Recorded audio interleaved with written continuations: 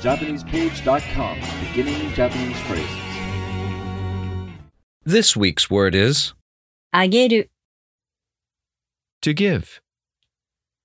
This expresses the action of giving with the connotation of giving upward to someone else with an equal or higher status than the speaker. Repeat after the speaker. あげる、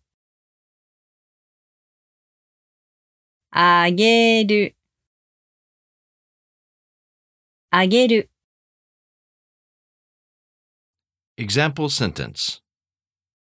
お母さんはお父さんにプレゼントをあげた。Mom gave Dad a present. お母さんはお父さんにプレゼントをあげた。お母さんはお父さんにプレゼントをあげた。Do you remember what あげる、 means? To give.